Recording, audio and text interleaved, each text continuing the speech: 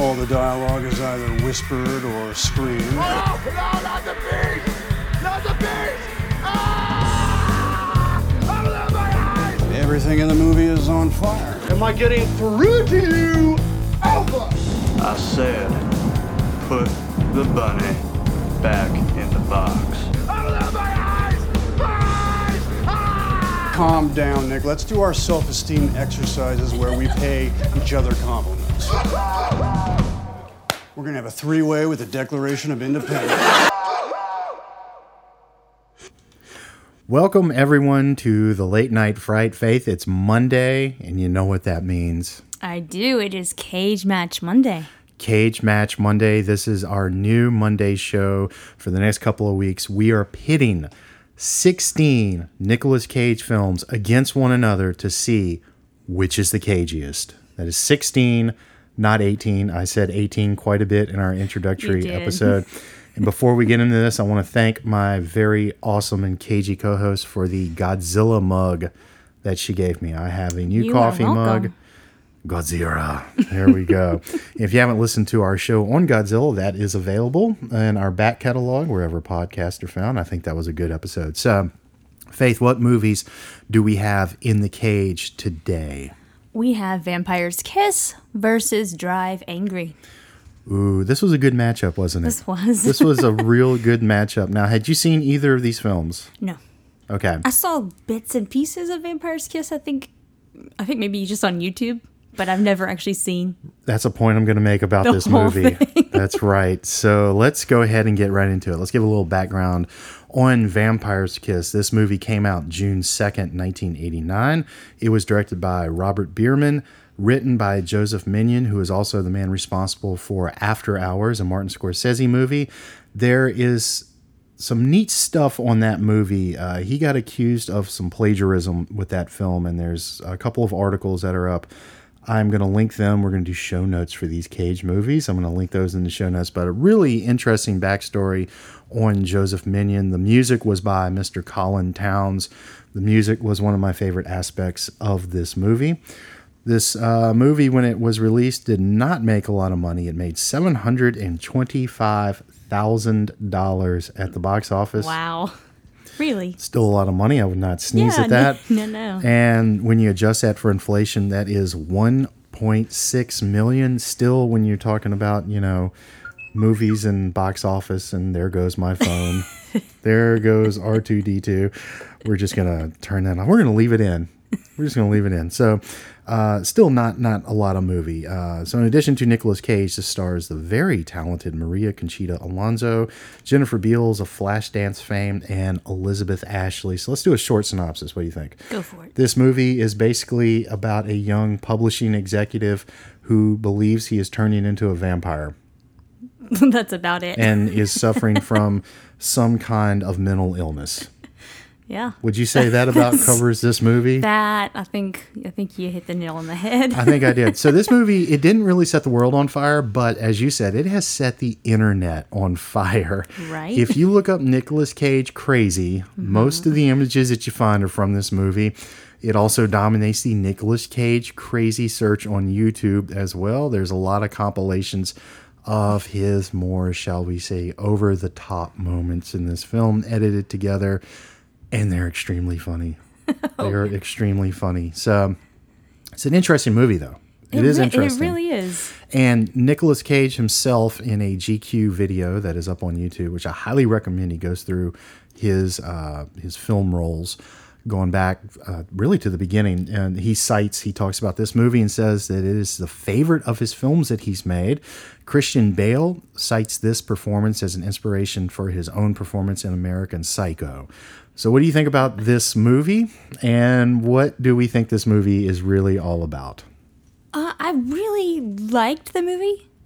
I think there were moments that could have been better. It wasn't terrible. But I was a little lost, if that's the word. Right. It felt a little, I was grasping for something. I feel like the movie is grasping for something, and I don't want to knock the movie for that. No, the movie's not terrible. It's a lot of good ideas that I don't feel come together in a way that they maybe intended for them to come together. I think this movie really does say something about the time in which it was made, because this is the late 80s. I saw this, and I texted this to you when I was watching it.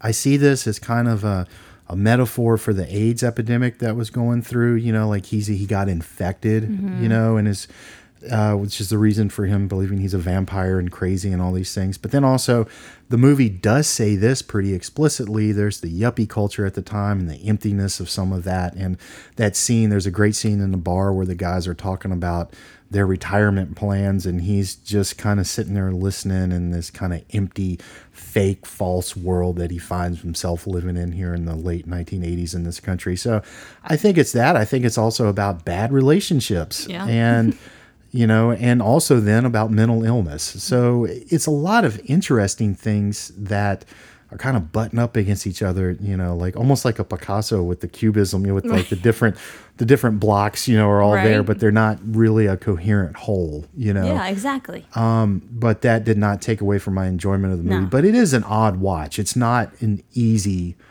watch. So somebody actually, when I told them what I was about to watch, they're like, I don't know if you could actually make it through the whole film. It's uncomfortable, but I didn't think it was.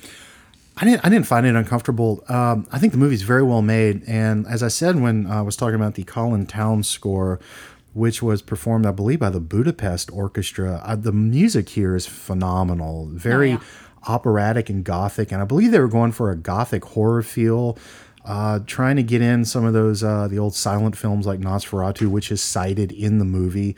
He watches it, and then he moves like Max Schreck does in the nightclub scene when he approaches the young woman. And, the gothic look of New York in the beginning. Did you notice all the like pointy stake-looking buildings? And then the smoke rising. Very atmospheric film.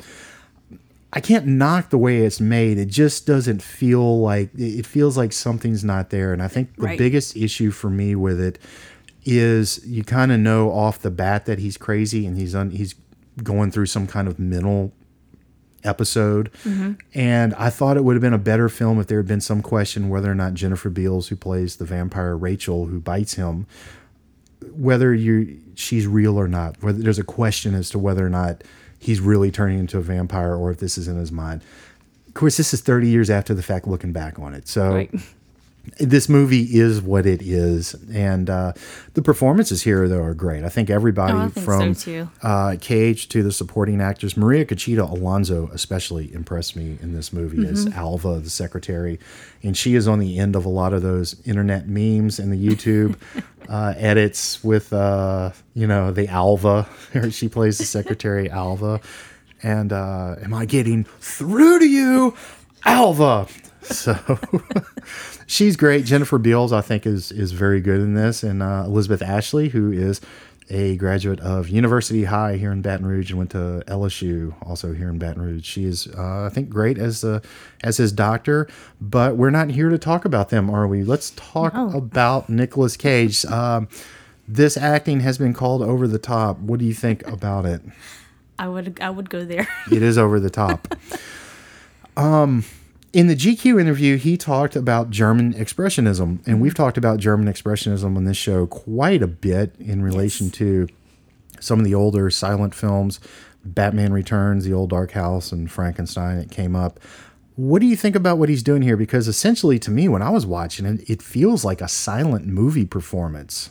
I could agree with that. Very operatic. As nutty as this performance is, I don't feel like he's doing it just to be weird. I feel like there is...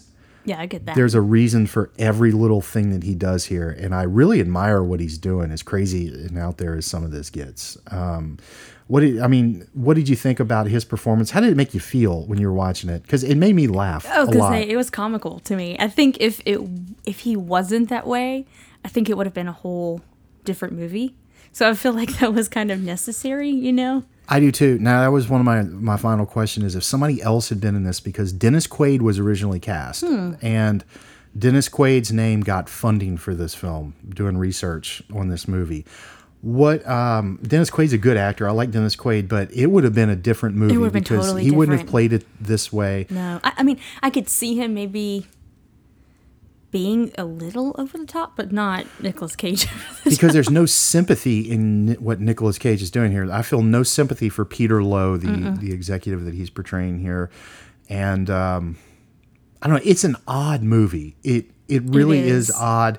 If you haven't seen this one, I do recommend it, and kind of go into it with a very open mind, because it is different, and the Cage factor is relatively high. I went into it seeing the pictures in the clips from YouTube, so I think I already kind of knew where I was going, where it was going to go. I don't know. I liked it. I liked it too. I did like it. What did you think the movie was about? Like, really? I really don't know. I honestly do not know. I think I was taking notes. I was like, what is what? Did you buy my analysis there? Would you buy that for $1.50? I would. I mean, I think some of that's there. And I know the screenwriter. Yeah, Minion, when you tell it to me, I'm like, okay, yeah, I could see that. But me watching it, I'm right. like, I think Minion has said it's about bad relationships, the screenwriter, and I'll buy that one for $1.52. It's a neat movie, and I want to say this too. They don't make movies like this anymore. The movies like this don't slip out. These kind of weird art movies like this on this scale. So. True. It was a different time. This is just 30 years ago. Different time. So, well, let's get into it. This is why we're here. If you listen to the introductory episode, this is old hat to you, but we are scoring these films in the Cage match here in 5 categories: overall film, hair, voice, face, and what we are calling the nouveau shamanic. Nouveau shamanic. The nouveau shamanic category. How about we call it the Cage factor? The Cage factor. That's what I'm calling it. Nicolas Cage himself has described in an interview where he talks about the nouveau shamanic. The Cage factor. That's what we're going to call it. And we are scoring these categories up to 4 nicks. And we're going to take those totals and we're going to average them out to see which of these films is the cagiest. So, Faith, for overall film Vampire's Kiss, I have 3 nicks. 3 as well for me. Very good. Any reason in particular why you scored it 3? I liked the look. I mean, I really liked this movie. I liked the look and the feel of it. I liked the performances. It's just missing one something. thing, and I can't put my finger on it. That one little thing. Exactly. And it's not quite a horror movie, and it's not quite a black comedy. It's somewhere in the middle. It's that one little thing. Like I said, if there had just been more of a question as to whether or not he was really turning into a vampire, I think it would have done something for it. Exactly. Our next category is hair. I scored it 2.5 on the hair. I gave it a 2. Ooh, okay. And any reason why you gave it the 2? No, not really. It's just... I felt like this was, because he still has his hair here. Right. This is his hair. Normal man, his age, thinning out.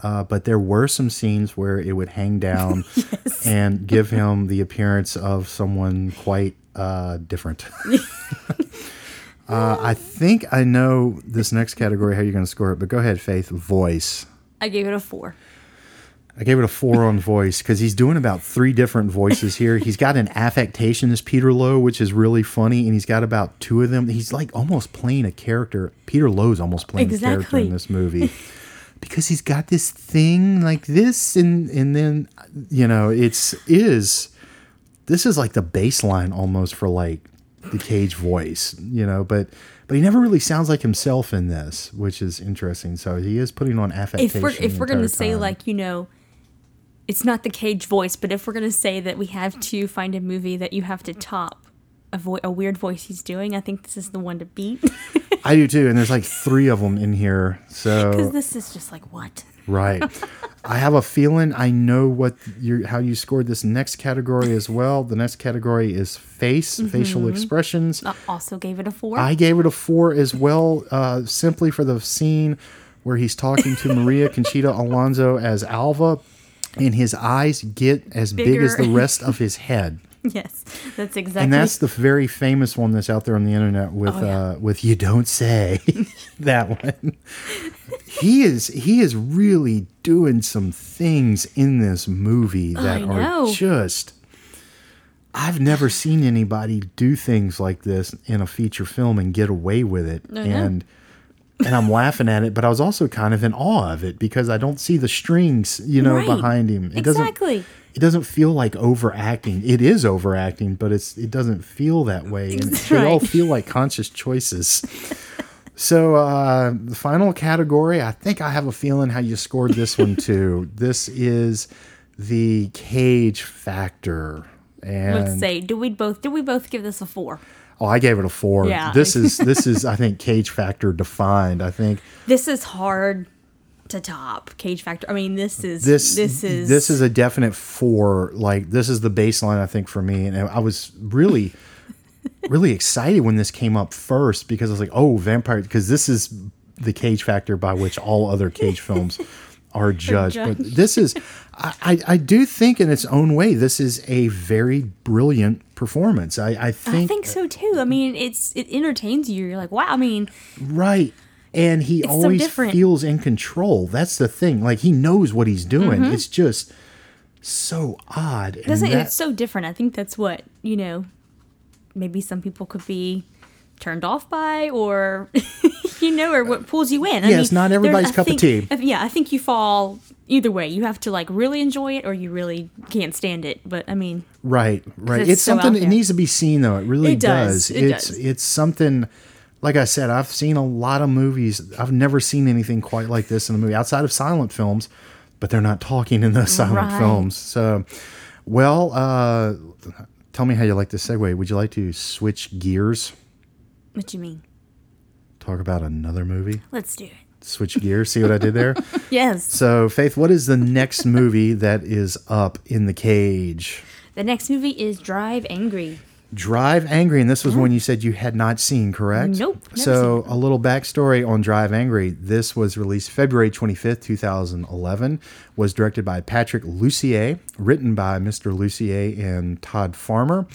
It stars Nicolas Cage, of course, Amber Heard, William Fichtner, Billy Burke, Tom Atkins, and David Morse. Another one that didn't set the box office on fire. $10 million when it came out. Not a big hit at all. Not a hit at all. No. 12 million adjusted for inflation, still not a hit. And so let's talk a little bit about Patrick Lussier. He began his career as an editor, and he worked on Wes Craven's latter films, including The New Nightmare and the Scream series. Nicolas Cage did this film because he wanted to be involved in what was then the new 3D craze. Some people see this as an unofficial Ghost Rider sequel. Critics were not kind to this movie, and one said that it is pure grindhouse, so committed to its own junkiness that it is, in its way, a pleasure to behold. Faith, what did you think of Drive Angry? I surprisingly loved this movie. I don't think that's surprising at all. Really? I think it's an entertaining piece of work. You described it to me, and I was like, okay. All right. Would you like to give a very brief synopsis of what this movie is about for our listeners out there who may I'm gonna say this? it the way you basically told me, that he comes back from hell to save his granddaughter. Is that basically what you just That is, yes, he plays John Milton. No, little nod to the writer of Paradise Lost, so this movie's deep. He comes out of hell to go save the life of his granddaughter, who is going to be sacrificed by a satanic cult. Yep, there you go. Mm-hmm. That is the plot of this movie. And this it's movie so sticks to that plot. This movie is very entertaining, and I have not met many people who have seen this movie.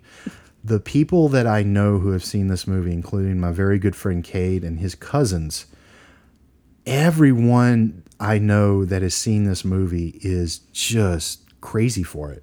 Thinks it's a good movie. It's wonderful, yeah. What were some thoughts you had while watching this? There you go, dropping stuff. There I go, I dropped something. The movie's just fun. I like the stunts of it.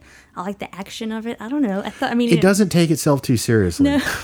And the thing fun. about it's a fun movie. It's very fun. I think that's what they look like they were having fun, and that's this feels like a throwback to the 70s, and in particular like a Burt Reynolds car movie, and then like those kind of like B movie. You'd see these cult pictures. I say cult pictures, not they have a cult following, but they'd be about cults, and they're escaping me right now. I've seen some of them, but this just feels like that. It feels like Burt Reynolds could have been in this movie back in the day, and like I said, just such a sense of fun. And it also feels like the 1970s Marvel supernatural comics like Doctor Strange and Ghost Rider and the Tomb of Dracula and Blade comes out of those. It's just got that very kind of nutty comic book feel to it. It does. You know, and it's a lot of fun too. That's what I was thinking the whole time. A lot of fun. And, you know, I think part of the fun comes from, like you said, telling people what it's about. And that is, it does not stray from that. This is just trying to entertain you. when you told me what it was about, I was just like, okay, I don't know what I'm getting into, but... This is a movie that starts with Nicolas Cage's character, John Milton, escaping from hell and ends with him drinking beer from the skull of his enemy. This is what this movie is. And along the way, there is some very fun stuff. And this was released in 3D, so it kind of does make, what's the word I'm looking for? You can tell it was a 3D movie because some of the stuff coming at you in the screen, you know, and they have some fun with it with the naked woman at one point. I would have liked to have watched it in 3D. I would have liked to have seen it in 3D. I would like to see this on a big screen. I really, really would. Again, I can't say enough how fun this movie is. Do you get why he did this movie? I get it. I totally get it. Why Cage did. I mean, besides the 3D stuff, like, can you see what appealed to him in this movie when you read the script? My buddy Cage said, well, this is like the best of all of his action movies, like the Con Air with the hair. Then you got the car stuff with, with Gone in 60 Seconds, and then just kind of crazy, horror stuff with Vampire's Kiss. It's all kind of there in this movie. That's a good point. But with that said, we are going to find out, does it stand up? Is it... How cagey is this performance? Let's because find out. The performance is not as cagey as Vampire's Kiss. In fact, he plays it kind of straight, considering what is going on around him in this movie. So, and before we get into that, I want to say William Fichtner plays the accountant. He is a demon agent sent from hell to bring Nicolas Cage back. I thought he had maybe the best performance in the movie. What did you think of the accountant in this film? I thought he was wonderful. He had some great lines. And I'm not a huge Amber Heard fan. Me either, but she didn't bother me in this movie. Wasn't she great in this? She was. And Billy Burke plays Jonah, the cult leader. He's great. Everything's great in this movie. It's just a fun movie.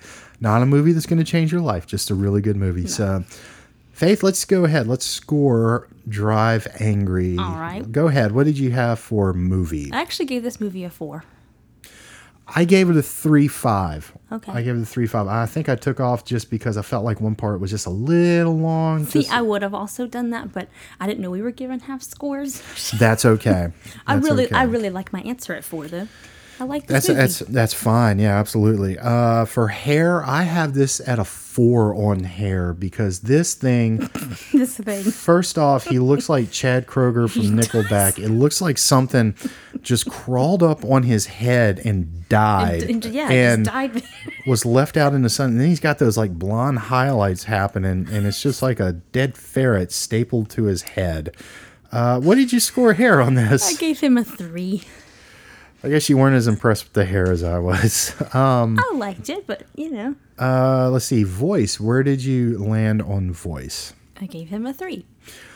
I was going to give him a 3, but there is a line early in the movie that he delivers in an Elvis voice after delivering the previous line in a surfer voice.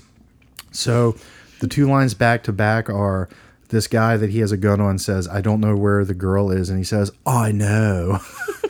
And then he turns around and he looks at the other guy and says, "Where's a baby girl?" Just like Elvis. That's why I scored it a 4. But he plays it it's pretty straight here, pretty monotone for the most part. Face. Where'd you go on face? I gave it a 1. I gave it a 2 because there was one scene where he kind of let it go. Where I think he was talking about being in hell or something when he was in the car, and he goes, "I just walked in and I grabbed it, like just like that, and the eyes are wide, and I saw the flash of Vampire's Kiss there, so I gave it the half. All right. But no, he played it pretty stone faced. And finally, the Cage factor. How do you score the Cage factor here? I gave him a 3. I gave it a 2.5. I gave it a 3. I think for the whole sake of this character in general, I think, it's an out there character. It's out there. I think this movie really represents him as a person, just kind of out there and nutty and I there was a part of me that's like, man, I kind of, because this Vampire's Kiss is such a winner in so many departments when it comes to Cage. I was like, I'd like to see Drive Angry sneak past it, but it didn't. I thought it had a chance. I thought it had a chance, but I like this movie better. I do too. This was a more entertaining watch, at least. So my total on Vampire's Kiss came to 3.5 nicks. And my total on Drive Angry is 3.2 nicks. And what did you have them at? I had 3.4 for Vampire's Kiss and 2.8 for Drive Angry. And if we total and average those up, what do we come out with? Vampire's Kiss comes to 3.45 nicks. And Drive Angry is at 3 nicks. 3 nicks. So our winner is Vampire's Kiss. Our winner will face the winner of next week's films. Are you shocked at who this winner is? I was not shocked. I was not shocked. Not shocked at all. So it's going to face the winner of National Treasure and Face Off, and that's going to be a really good matchup. Now, I have a feeling it's going to be Face Off. Probably. But so you're looking at Face Off going up against Vampire's Kiss to get into the finals there. So for this bracket, this is fun. I'm enjoying this. So this is Cage Match Monday. If you have any thoughts on this or on our scoring, please let us know. We are on the World Wide Web at www.latenightfright.com, and we are on Instagram at the Late Night Fright Podcast, and Faith is on at I'm a Normal Alien. We have a bumper. We're going to play it at the end of the show, so you can get that and write it down, so you can get in touch with us, right? Exactly. But Faith, anything else to add about Drive Angry or Vampire's Kiss? I think I'm good. Do you have anything else? That's it. I'm looking forward to National Treasure and Face Off. Me too. This is fun. This is fun. A lot of fun. So, well, until then, I am Dan. And I am Faith. And we want you to keep your Nick Nick. Oh. on a leash. Well, all right. We will see you on the other side.